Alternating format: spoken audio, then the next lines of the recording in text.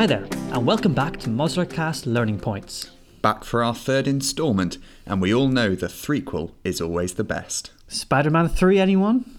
Anyways, my name is Rob. And I'm Johnny. And we're two junior doctors in the northeast of England. In these tracks, we answer common questions and concerns from beleaguered, entirely real medical students about practical difficulties in the long case exam. The students may be fake, but the problems are all too real.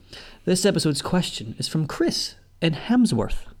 I hate having to list a differential diagnosis. I never know how many to give. What is the perfect number of differentials? Well, first things first, Chris. It's not a list. The differential is a chance to explain and justify your clinical reasoning. You should explain what you think is going on and why.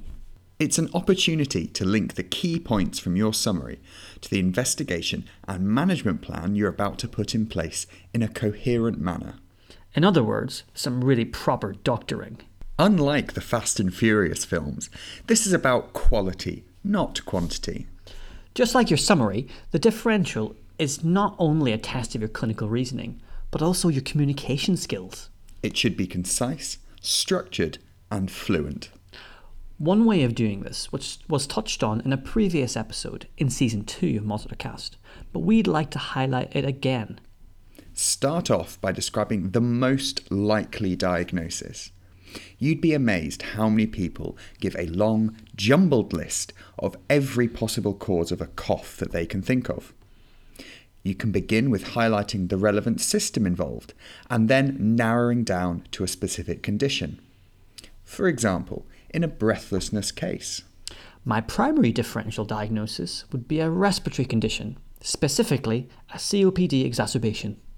Not only have we described the most likely diagnosis first, but we've also said that this is the most likely out loud. Examiners aren't mind readers. Make it crystal clear which one is at the top of your list. Even though it's not a list. Don't forget to justify. What key features back up this bold and daring assertion? My primary differential diagnosis would be a respiratory condition, specifically a COPD exacerbation. This is because of the productive cough, smoking status, and wheeze. But don't stop there. There's usually more than one condition in your head. So, what about the others? Just go from the top, but make it clear whether this is equally likely, the next most likely, or something that's important to rule out. For example, my primary differential diagnosis would be a respiratory condition, specifically a COPD exacerbation. This is because of the productive cough, smoking status, and wheeze. The next most likely differential would be a cardiac cause, specifically heart failure. This is because of the ankle edema and cardiac risk factors. In terms of ruling things out, cancer is usually the one to watch.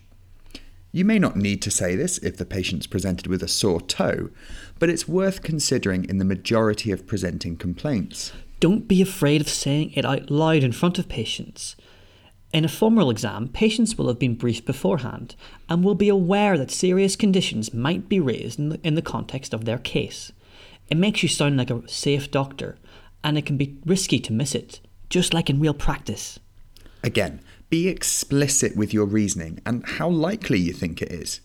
Given the chronic nature of the breathlessness and cough in a smoker, I would like to rule out a malignant cause, specifically lung cancer.